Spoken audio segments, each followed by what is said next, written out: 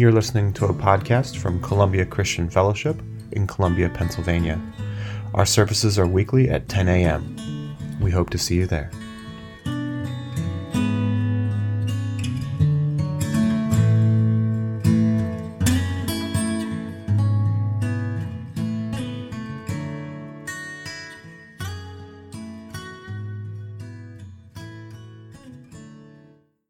Just a few preliminary comments before we get started. Tanya, thank you so much for giving our church that opportunity. I remember when you called me and you said, I really don't want to ask because we're such a small church. And right away I said to you, small church, big hearts. And that proved true. And I hope that you picked up what Tanya said. These two countries are very unique because there's so much relationship among the people of the two countries. You don't want to really go to war against your relatives on the other side of the border, and yet that's what they're being forced to do. Now, I just want you to remember this little ditty that I'm going to give you. People don't start wars. Governments do. Governments don't suffer during war. People do.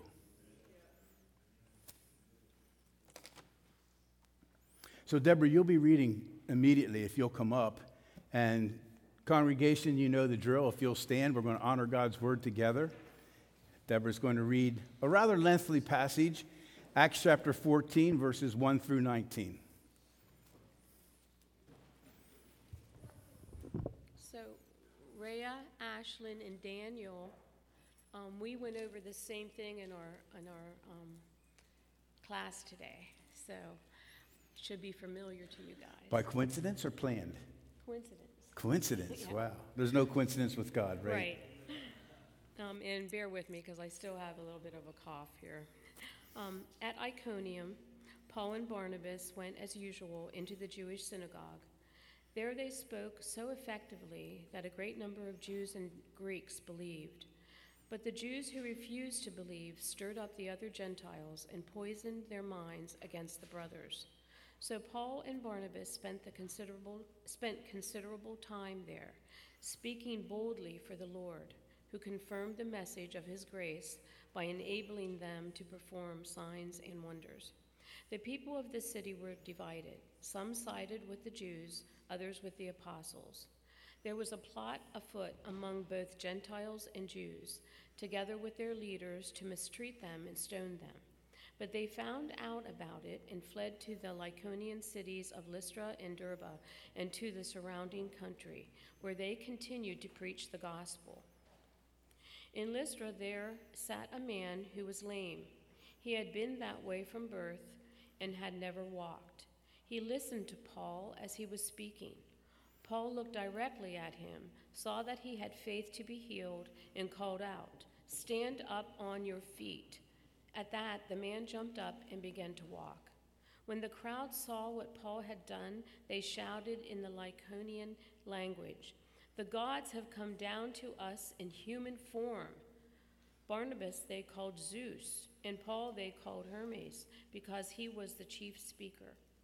The priest of Zeus, whose temple was just outside the city, brought bowls and wreaths to the city gates because he and the crowd wanted to offer sacrifices to them. But when the apostles, Barnabas and Paul, heard of this, they tore their clothes and rushed out into the crowd, shouting, "Friends, why are you doing this? We too are only human like you. We are bringing you good news, telling you to turn from these worthless things to the living God, who made the heavens and the earth and the sea and everything in them. In the past, he let all nations go their own way. Yet he has not left himself without testimony. He has shown kindness by giving you rain from the heaven and crops in their seasons. He provides you with plenty of food and fills your hearts with joy. Even with these words, they had difficulty keeping the crowd from sacrificing to them. Then some Jews came from Antioch and Iconium and won the crowd over. They stoned Paul and dragged him outside the city, thinking he was dead. But after the disciples had gathered around him, he got up and went back into the city. The next day, he and Barnabas left for Derbe. Thank you, Deborah. You may be seated.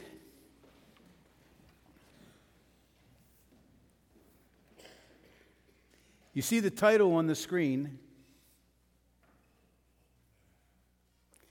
Today I get to talk about one of my favorite topics.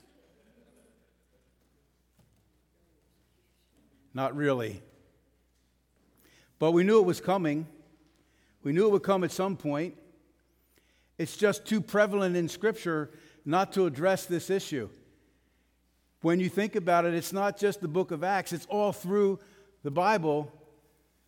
Every man of God, every people of God have faced opposition and persecution. Every prophet of God has faced opposition and persecution. It's an earthly reality, whether we like it or not. And the reason it's a reality is because there's an enemy of God and an enemy of good and an enemy of God's people. And his name is Satan. And he has hordes who work for him to try and cause God's purposes and cause God's people great pain and suffering. That will all end one day. But for right now, that's the reality. And we have been so blessed. I think when Steve prayed, I think it was you, Steve, you said we've been so blessed in this country in so many ways. We don't even understand how blessed we are. We haven't really experienced persecution and opposition to much of a level in this country. That may change. That may be changing. I'm not up here for gloom and doom. I'm just up here to relay the reality of the situation. We've been sort of an exemption rather than the rule, an exception rather than the rule, because God's people all through history have been persecuted and faced opposition. This will actually be a two-part message. There was 19 verses that Deborah read. It'll be a two-part message. And this week, exegesis. Remember that word? We're just going to go through it verse by verse. Today's going to be factual. Today is going to be informative. The purpose today is to simply look at the experiences of Paul and Barnabas in this area of opposition and persecution. Next week, the purpose of next week's sermon is for us to develop a biblical mindset towards opposition, towards persecution, just in case. I'm not up here saying, and I hope I'm right, because I've been asking the Lord and he hasn't really answered me, why these two messages on persecution and opposition. We have messages on prayer, then we had messages on the mission and evangelism, and now he's taking 2 weeks to speak to us about opposition and persecution. And I asked him, is that because that's what's coming? And no answer yet. But I'm not up here to preach a doomsday, this is what we're going to face, because I'm not sure of that. I believe God's going to move mightily, and there's a chance that won't be the case. But we need to be prepared. Anyhow.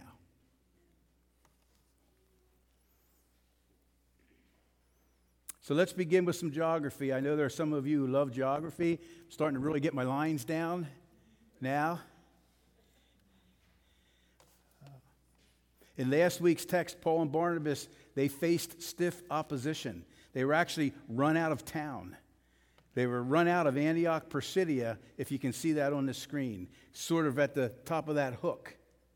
They headed for the city of Iconium, and hopefully you can see that on the map. Iconium is about 30 miles south of Antioch, Pisidia. Iconium, Lystra, and Derbe are the three towns mentioned in today's passage. They're all at the end of that hook. And by the way, this is what Bible scholars call the first missionary journey. When the Holy Spirit the church sent out Paul and Barnabas, this is the route they took. We're not going to go into that again. But I will say this is all still in modern-day Turkey. That's where all of this is occurring.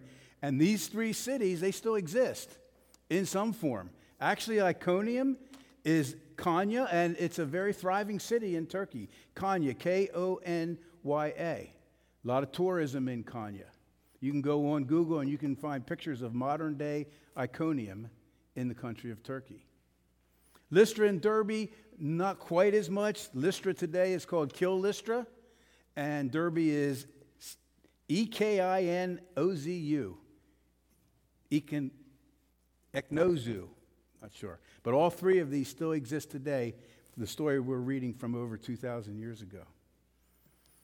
Let's begin. The same thing happened in Iconium. Paul and Barnabas went to the Jewish synagogue. They preached with such power that a great number of both Jews and Greeks became believers. Some of the Jews, however, spurned God's message. They poisoned the minds of the Gentiles against Paul and Barnabas. So the same thing happened in Iconium as in Antioch Pisidia. They began in a synagogue, and they had initial success, and they had many folks convert to Christ. They preached with such Holy Spirit power that a great number of both Jews and Greeks became believers, got saved. That's the way it always seems to start out, right? But, again, opposition, persecution broke out against them. Some of the Jews spurned God's message. Spurned means to take lightly, to reject, to resist, to not want to have anything to do with. They spurned God's message. They poisoned the mind of the Gentiles. They began to speak and to gossip and spread untruth about Paul and Barnabas. Man, this is becoming the norm. We've been following their missionary journey. Great success, great opposition. Great success, great persecution. And here's something that I thought was interesting. Boy, if we could just have a high level of the Holy Spirit's power, we probably wouldn't face opposition and persecution, right? No is the right answer because it's right in here. They preached with such power. And even with that level of the power of the Spirit, opposition and persecution still broke out. Application, we said this before. Don't allow opposition and persecution in your life be a measure of whether God is in it. When we hit that adversity right away, we think, oh, either I stepped out of line or God left or whatever. This is part of the territory. This is the nature of the work. This is the reality of life on earth as a believer, at least as a committed believer. I guess if there's a way to cause the enemy to not harass you, don't live for Christ. Don't live for the kingdom. But man, listen, I would much rather face the harassment of the enemy for living for Christ than the wrath of God because I didn't. This is temporary. That's eternal. So the last time it broke out, they actually were run out of town. This time, they did not leave town. The apostles stayed there a long time. I really tried to research how long, and nobody seems to know. But I think in your version, Deborah, it said considerable. It was a considerable amount of time they stayed in Iconium. Preaching boldly, that's so key. We'll talk about that more next week. Preaching boldly about the grace of the Lord. And the Lord proved their message was true, or approved of their message, by giving them power to do miraculous signs and wonders. They were preaching. That doesn't mean they were standing behind a pulpit like I'm doing today. The word simply means speaking. It simply means telling. They were speaking to the people. They were telling the people about Jesus, and they were telling the people the good news, the gospel message.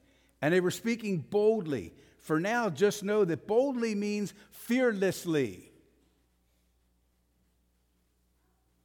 It means some other things too. But fearlessly is something that caught my attention. It's one of the primary meanings of this word boldly. They spoke to people about Jesus fearlessly. The word actually means freedom from fear.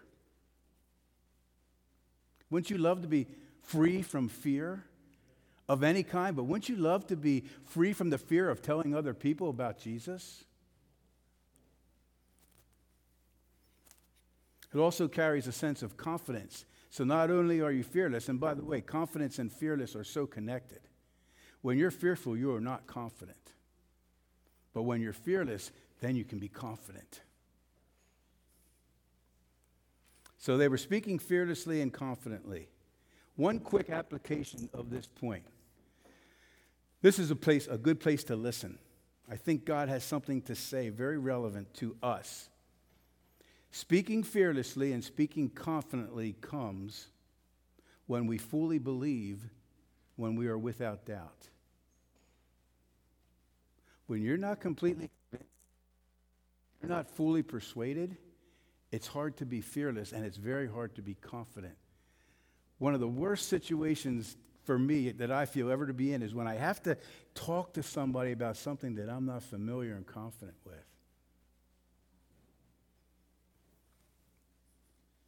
When we are completely persuaded, we are completely convinced that what we're saying is true and what we're doing is right, and especially that it's of the utmost importance. Keep that in mind.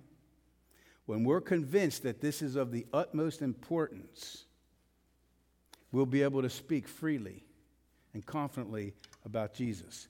Here's the challenge. Could it be that we don't witness more because we do not fully believe, we're not completely convinced that this is of the utmost importance? You talk to people about things that you think are important for the most part. You talk to people about things that are urgent for the most part. If we don't fully believe what God has been saying to us for years now about the mission and the urgency of the mission, then we will not be fearlessly bold and confident in speaking about it. We will not be intentional and strategic. Here's my question that I would really like for you to listen. Actually, look up. Do we really believe the destiny of the folks who don't know Jesus is the lake of fire forever? Do we really believe that? I don't mean up here.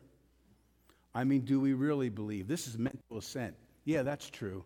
Scripture said it. Pastor said it. I've heard it before. That's mental assent. I mean, do we really believe it? Are we fully persuaded? Are we completely convinced that it becomes the driving force in our life to tell other people about Jesus, because we know if they don't come to know Jesus, they end up in the lake of fire forever. There's no second chance. Don't buy that baloney out there that God will give us all a second chance. There's no reincarnation. There's one life and one chance to accept Jesus, and if you don't, lake of fire for eternity. You say, well, what about people that didn't hear? That's always the question. I'm telling you right now, without a question, God will make sure that everybody hears. And God will make sure that everybody who's going to come to him will have the opportunity to do that. Don't worry about that. Leave it up to God. Just make sure that where you are telling people about Jesus. And if we're not fully convinced of that, we won't be bold about it. We need to ask him to help us, to convince us of this truth. We in America, Western culture, we're so blessed. That's a liability. That's an asset, and it's a liability. Because we have so much stuff to live for that we don't live for this. I really think that many of us, mental assent, that people who don't know Jesus go to hell, but we don't really fully believe that. Or we would be living not totally, that I get kind of exaggerating. We would be living different lives if we really, really believe that. Our lives, we might look like the lives of these guys in Acts. That's what they live for. And just as a side note, and you know this, when we get to that point, then we might just see this level of power that we've been seeking. When we're living on mission with Christ. You've heard those things from me before, I know. Now let me just a disclaimer, because I love us. I love you, and I love me, and I love us. This really isn't willful, rebellious unbelief on our part. It's mostly just who we are in the Western church.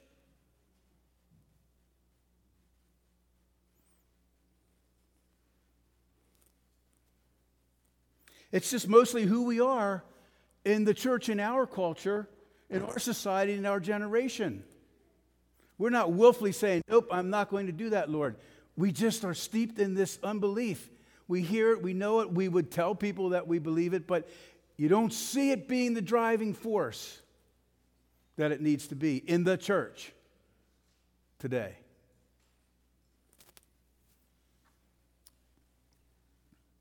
So back to the passage, God proved or approved of their message, of their efforts. He confirmed it. He affirmed it as true and legitimate through powerful miracles, signs and wonders. He authenticated and he legitimized their message and the messengers. He legitimized that the message is true, and he legitimized that these are my messenger. Through when they spoke, he performed mighty miraculous signs and wonders, and it says he gave them the power to do that. And fearless speaking and the powerful miracle signs and wonders that accompanied it gave little room for doubt that they were authentic and this was from God. After hearing them speak, after seeing the miracles, you almost had to intentionally reject it and choose not to believe, which obviously some still did. There's always going to be opposition and persecution. As much as we don't want it, we don't like it, and we can't really understand it, why would you even do this? Why would you reject this message? Why would you persecute God's people? We don't get it, but it's a reality on this earth, and it will be until Jesus comes and sets up his kingdom. We need some of that fearless, confident witnessing. We need some of that power, miracles, signs, and wonders, don't we? We do. Don't we? Amen. We do. And we don't just need it for our own sakes. We need it for the people who God's going to use us to reach. They need to see it. They need to hear it from us, and they need to see it through us. But the people of the town were divided. With all this going on, they were divided in their opinion about the apostles. Some sided with the Jews and some with the apostles. Then a mob. Man, Satan is so good at stirring up the mob. Then a mob of Gentiles and Jews, along with their leaders, decided to attack and stone them. When the apostles learned of it, they fled to the region of Lycaonia, to the towns of Lystra and Derbe and the surrounding area. And there they said, what's the use? We're done. We're just going to go back to Antioch, Syria. Is that what they said? No, and now they preached the good news there. That's what they lived for. Are you getting that? That's what they lived for. They were the church. They were no different than us. That's what they lived for. The opposition became great enough that they now needed to leave there. They needed to get out of Iconium because they were about to come under mob attack. They traveled a little south, about, did I say 30 miles? It's about 30 miles to Lystra and Derbe, and they began the process all over again. You think they would learn their lesson? Every town they get into, there's opposition and persecution. They preached the good news in those new towns. They continued their evangelistic efforts in Lystra and Derbe. Just a real quick, interesting fact, interesting to me. I love these little nuggets, but does the name Timothy ring a bell when you think of Scripture?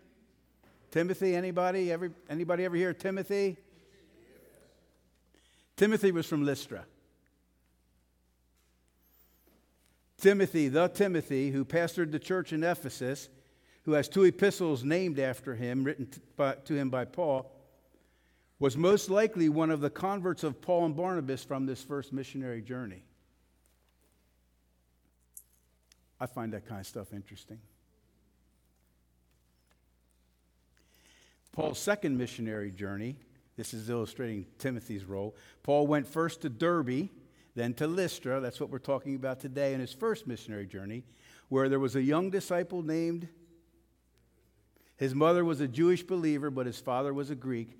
Timothy was well thought of by the believers in Lystra and Iconium.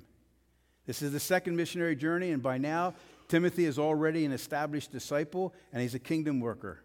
The thought is he may have just been a lad during the first missionary journey when he came to Christ under Paul and Barnabas' ministry, or possibly through his mother who came to Christ under their ministry. Pretty cool stuff, right? Listen.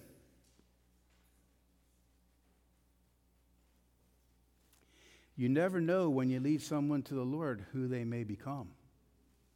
Don't ever overlook anyone. You don't know God's plan for their life. Timothy was just a lad, like our children sitting in the, when Paul and Barnabas are preaching, sitting in the audience. All right, back to our train of thought. Squirrel? Oh, joke, okay. But while they were at Lystra, Paul and Barnabas came upon a man with crippled feet. He had been that way from birth. He had never walked. He was sitting and he was listening as Paul preached. Looking straight at him, Paul realized he had faith to be healed. So Paul called to him in a loud voice, "Stand up!" And the man jumped to his feet and he started walking. There were power encounters in Lystra.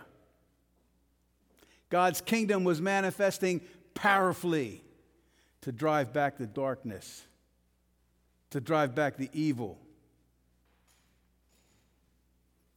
Crippled from birth, gets up and walks. What do you think? Miraculous signs and wonders, they occur in the context of being on mission. I've said this before, but it bears repeating. We don't need the power of the Holy Spirit to lead our self-centered, selfish Christian lives. So if that's the life you're living, don't expect the power of the Holy Spirit. It's given for when you need it, when you're on mission with Christ, when you have power encounters with the enemy, and God demonstrates that He's more powerful. Thought-provoking question for us. Am I fading in and out?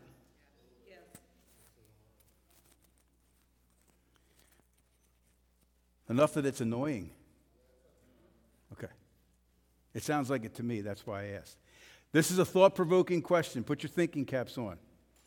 Do you think you'll ever experience something like this? Do you think you would ever do something like this? Where the rubber meets the road, it's easy to read about it. These are tough questions. These are tough questions for the church. These are tough questions for believers today, right? This is where the rubber meets the road, so to speak. We've got to get off the pages of Scripture and into our lives. Get this off the pages of Scripture and into our lives. We've got to get this out of the first century and into the 21st century church.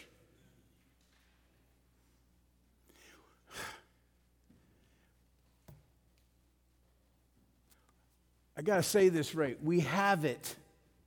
Just know that we do have it, but I'm going to say it this way. We don't have anything to confront Satan with. We have it, but we don't know how to use it. We don't really know how to confront the powers of darkness. Maybe some of you have read about this thing called SatanCon. Anybody hear that? Where they called the Church of Satan together in Scottsdale, Arizona in February. I forget the exact purpose, but it was to pray against the church. It was to pray against the good things that God is doing in these days. They're serious about it. Are we? Just a quick story. Just to run us a little longer. You didn't have to be anywhere, did you? Years ago, we used to partner with a number of other pastors. We had concerts of prayer together. We started a house of prayer in Columbia. Many of you were with us then. You know what those days were like. The church in Columbia was moving forward. And I didn't really know too much about spiritual warfare type stuff, but we received word that the Church of Satan in York County, and I'm pretty sure there is such a thing, maybe Google it, was taking a weekend and they were going to begin to pray and put curses on and speak against what God was doing in the church in Columbia. I didn't really know much about it, let alone what to do, so I didn't do anything. The weekend came, the weekend passed. Nothing happened. Shortly after that, a friend of mine called me who knew nothing about this and is not in this area, and he said, hey, I just wanted to let you know that I really was impressed to pray for you and your family on this weekend. Of course, it was that weekend. And he said, and while I was praying, I saw huge warrior angels surrounding your house and protecting you and your family. That's from the For What It's Worth department. There is a real battle, struggle going on, and there are two forces, powerful forces. One is Satan and his demons, one is God and his angels. In case you don't know, Satan can't even compete with God. God is all-powerful, completely all-powerful. Amen. But it has to go on for certain reasons during this time until the end comes. Well, Satan is all out. He's releasing his power, but where is the church and God's power to confront that? And in these days ahead, as you can see, it's going to get worse and worse, or at least increase more and more.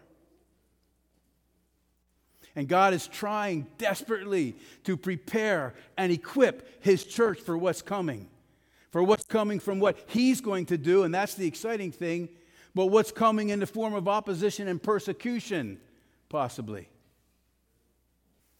So Paul, looking at him, realized this guy had faith to be healed, and just Paul called him out. Get up and walk. Can you see yourself doing that? That's part of the problem. We can't. We don't. I was praying one time with another pastor for a person who was very sick like this, and nothing really happened. But at the end, we were walking away, and he said to me, man, I think I blew it. And I'm like, well, okay, why? And he said, because I felt so strongly I was supposed to say to her, get up and walk. And I couldn't do it. And she didn't get up and walk, and she's not better to this day. Who knows, right? Who knows? We need to learn. There's no condemnation on any of us. There's no condemnation from God. We need to learn. We need to learn, and the situation is desperate, and the situation is urgent in these days ahead. The concern is this: can we even believe for it? It's very possible that if there's no belief or faith, it won't happen. We're not only talking about faith to be healed, to receive healing, we're talking about faith to be the healer as well. We need God to change our thinking. We need God to release faith into the church. Now, here's a very interesting point. There was no synagogue in Lystra. There was in Iconium, Antioch, Pisidia, everywhere they've been so far. There was no synagogue in Lystra. This is important for us. It was largely a Gentile population. Why is this significant for us? Because this initiates a major shift of strategy for Paul and Barnabas. Since there was no synagogue, they had no natural or familiar starting place. They had to change their strategy. So they began telling people on the streets. Or they began telling people wherever there was a crowd gathered. We call it parks or pavilions or whatever. They took it to the streets. They took it out of the church and they took it to the streets. And that's where the miracle happened, where the guy was healed. We have a tendency to think it has to happen in here. 99%, I don't know if you can actually put a percentage on it, but 99% of Jesus' miracles did not happen in synagogue. They did not happen in temple. They happened out on the streets where the people were. We learn about it in here so that we can go out there and God can use us. Are you with me?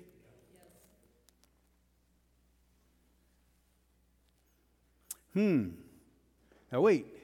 You know what this could mean is that evangelism can happen out there. You don't have to bring them in here first. This could actually mean that power encounters, miraculous signs and wonders could happen at my workplace, in my neighborhood, or at a family gathering. What, are you kidding me? What would it think? What would they think? Better not step out. What would they think? You know I'm being facetious, right? You need to start expecting. I told you when I got out of the hospital, one of the things God impressed on me was you need to help the church become excited for what I'm going to do in 2022, because there isn't a lot of excitement. We've been beaten down. I see it on our faces when I try to tell somebody excitedly, this is what God has planned. I get that look. I get that look of like, how could it ever be? Some at least, I wish it could be that way. But we're not really believing for it. We're not really expecting it. We're not really anticipating it. And if you're listening to the news, forget it. The news is a faith killer. Maybe it's true, maybe it's not true, a lot of stuff the news says, but the news is a faith killer. The time you spend listening to the news be better spent reading the Word or praying with other believers.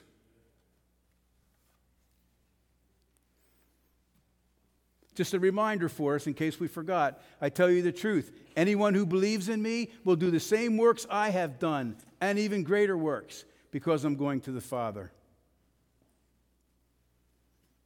Well, when the crowd saw what Paul and Barnabas had done, they shouted in their local dialect, "These men are gods in human form." They prepared to offer sacrifices to the apostles. When Barnabas and Paul heard what was happening, they tore their clothing in dismay. "We are merely human beings just like you. We have come to bring you the good news." Paul and Barnabas could scarcely restrain the people from sacrificing to them. Verse 11 to 18 details this whole bizarre reaction that the town had. Satan was stirring them up. It was not the reaction they wanted. They tried to deify Paul and Barnabas. They tried to make them gods, small g. And of course, this is the last thing that Paul and Barnabas wanted. They wanted people to exalt Jesus. They wanted folks to worship Jesus, not them. Moving on to the last slide in the passage. While all this was going on, you think the news would get better. The reality of opposition and persecution. Then some Jews arrived from Antioch, as Paul and Barnabas are trying to escape this crowd that wants to sacrifice animals to them, trying to convince them they're not gods. They're here to tell you about the true God. Right at that moment, some Jews from Antioch and Iconium arrived and won the crowds to their side. So they stoned Paul. You thought this was going to have a good ending. They stoned Paul. They dragged him out of town, thinking he was dead. Wow. The reality of opposition and persecution. Don't ever allow opposition and persecution to be a measure of whether you're in God's will or not. In Iconium, there were some in the town who had spurned the apostles and their teaching. They tried to stir up unrest there, but no one was hurt. In Lystra, the apostles were not so fortunate. This time the crowd acted out, mob violence. They stoned Paul. They left him for dead in the city. But God had mercy on the apostle Paul. It says some believers gathered around him. It doesn't say they laid hands on him and prayed and he was healed. It doesn't say that, but you could maybe get that implication because it says some believers came out from the city and gathered around Paul, and he got up and went back into the city. And I'm just curious because I think of these kind of things. While Paul was being stoned at Lystra, was he thinking about Stephen? Remember Stephen? As they stoned him, Stephen prayed, "Lord Jesus, receive my spirit." He fell to his knees shouting, "Lord, don't charge them with this sin." And with that, he died. Saul, or our Paul now, was one of the witnesses, and he agreed completely with the killing of Stephen. What goes around comes around. Wonder if he was thinking of Stephen as he was being stoned and regretting and feeling that remorse, which we know he did. There's no way of knowing what was running through his mind. We're going to stop here today. We're going to pick up this topic of opposition and persecution next week, but the focus will be us adopting a proper biblical mindset towards it. The reality of opposition and persecution, when you get serious about serving the Lord, when you get serious about kingdom work, you will face opposition and persecution. Will it ever get to this level for us here in America? Who says yes? Who says no? Who's undecided? The jury's still out. Will it ever get to that level in America? The jury's still out. Let's stop here now. Let's have Ray come, band come, get situated. Ray's going to pray.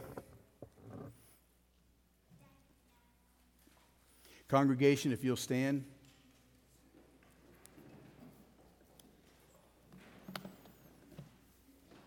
And I just want you to know, I'm preaching on this for 2 weeks, but persecution, I'm not too crazy about.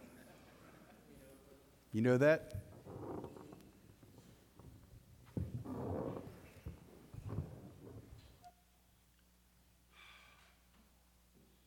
Father, I'm standing up here today, and I think about being fearless. I'm up here today without any notes. All my words are coming from my heart. First of all, Lord, thank you for answering our prayers,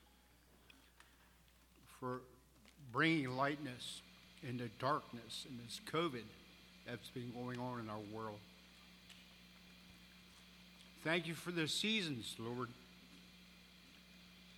from the death of winter to the resurrection of spring, where nature comes alive, where we plant our seeds for the harvest.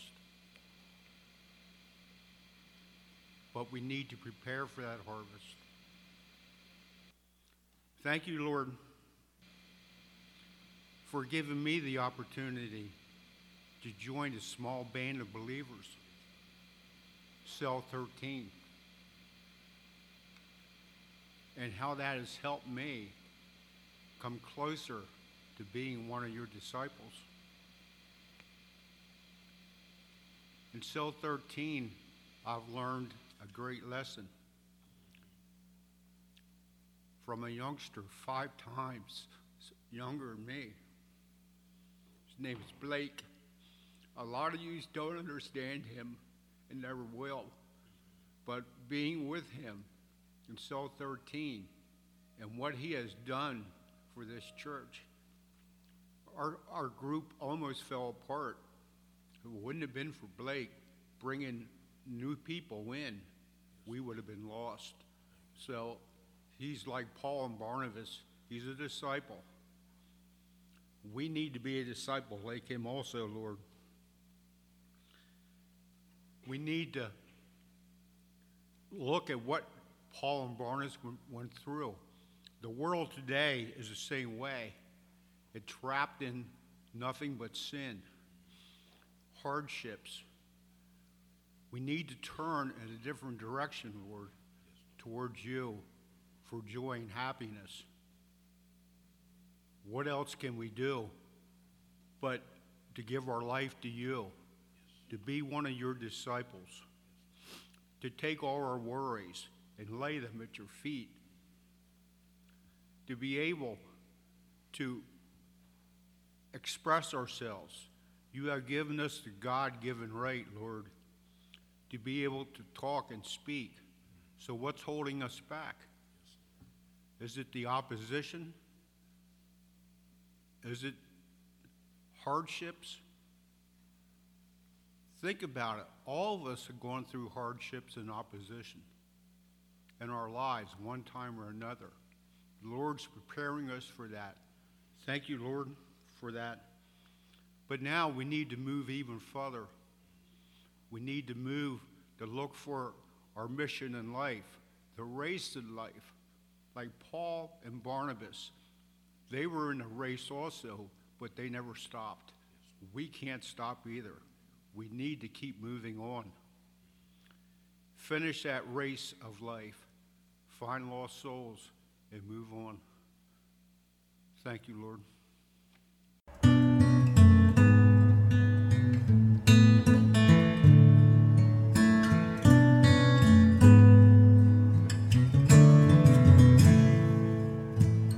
Thank you for listening to our weekly message. To connect with us, visit our website at blesscolumbia.org.